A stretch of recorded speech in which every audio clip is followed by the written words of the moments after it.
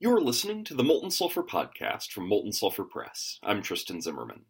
This episode is brought to you by beloved Patreon backer Justin Moore. Thanks for helping keep the lights on. If you want to help keep this podcast going alongside Justin, head over to the Patreon page. And thank you.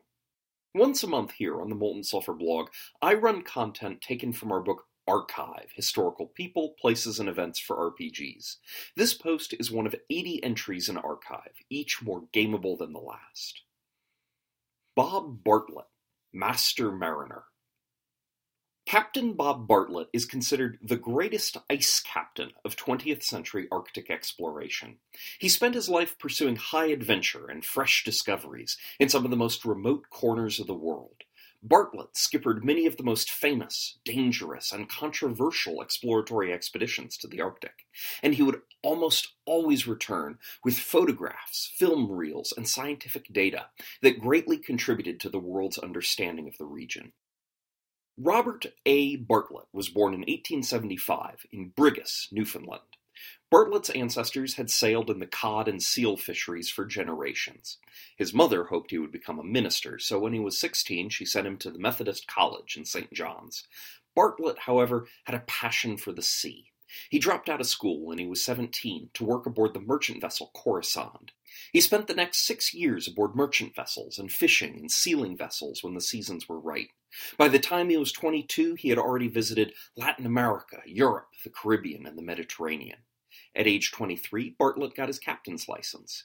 Instead of skippering his own ship, though, Bartlett accepted an offer from his uncle to work aboard the Windward, the main vessel of explorer Robert Parry's expedition to the North Pole.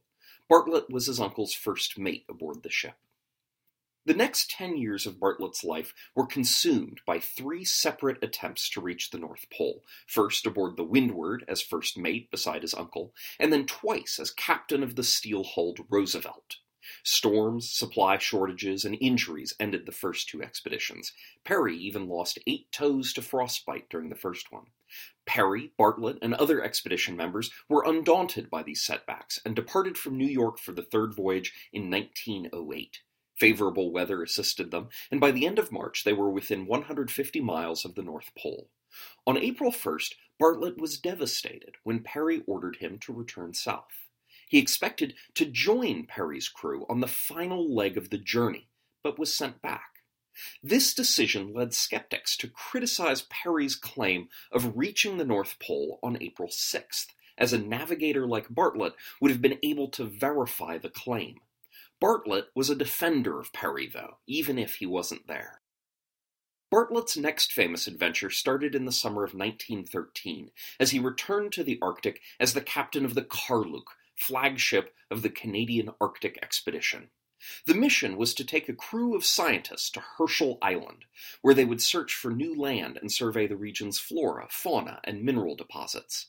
The ship, however, became trapped in sea ice, leaving the captain and crew helpless as she drifted for 5 months. Bartlett suspected the ship would eventually succumb to the ice and sink, so he ordered the crew to build igloos on the ice and transfer most of the ship's supplies to the floes. Weeks after this order, the ice punched a hole in the Karluk's side and she sank. The expedition was well equipped and had months' worth of food and fuel. Bartlett wanted to remain at camp until the long Arctic night ended in February, but 4 men in the group disagreed and decided to press south on their own. They were never heard from again. In February, Bartlett and the remaining crew left camp as planned and reached an uninhabited island in early March. From there, Bartlett and 1 other crewman made a perilous 700-mile sledge journey to the Bering Strait. They reached Alaska in late May. Bartlett informed officials of his stranded crew, and by early September, 8 months after the Karluk sank, all survivors were rescued. Bartlett had many other journeys besides these famed ones. He was shipwrecked at least 12 times, yet survived them all. By the time of his death in 1946, he was celebrated as a national hero for his travels and contributions to science. He left behind logs expressing the hardships of seafaring life, but in his log he claimed that if he were to do it all over again, he'd be a sailor just the same. Bartlett found nothing so satisfying as the sea. An NPC like Captain Bartlett would be an interesting one for your party to travel with. He could lead your PCs on Arctic expeditions, where they might get stranded and be forced to survive in uniquely harsh conditions. Bartlett would be a great aid for a party with few survival skills. He also aided scientists, so he could be the only captain experienced enough to take the party someplace dangerous, but important for research.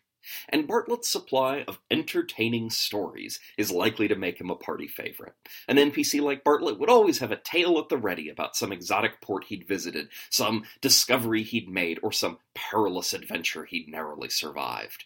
Overall, an NPC like Captain Bartlett would make a great supporting character in a treacherous campaign. Thank you very much for listening. A full transcript of this episode is available at moltensulfur.com. See you next week.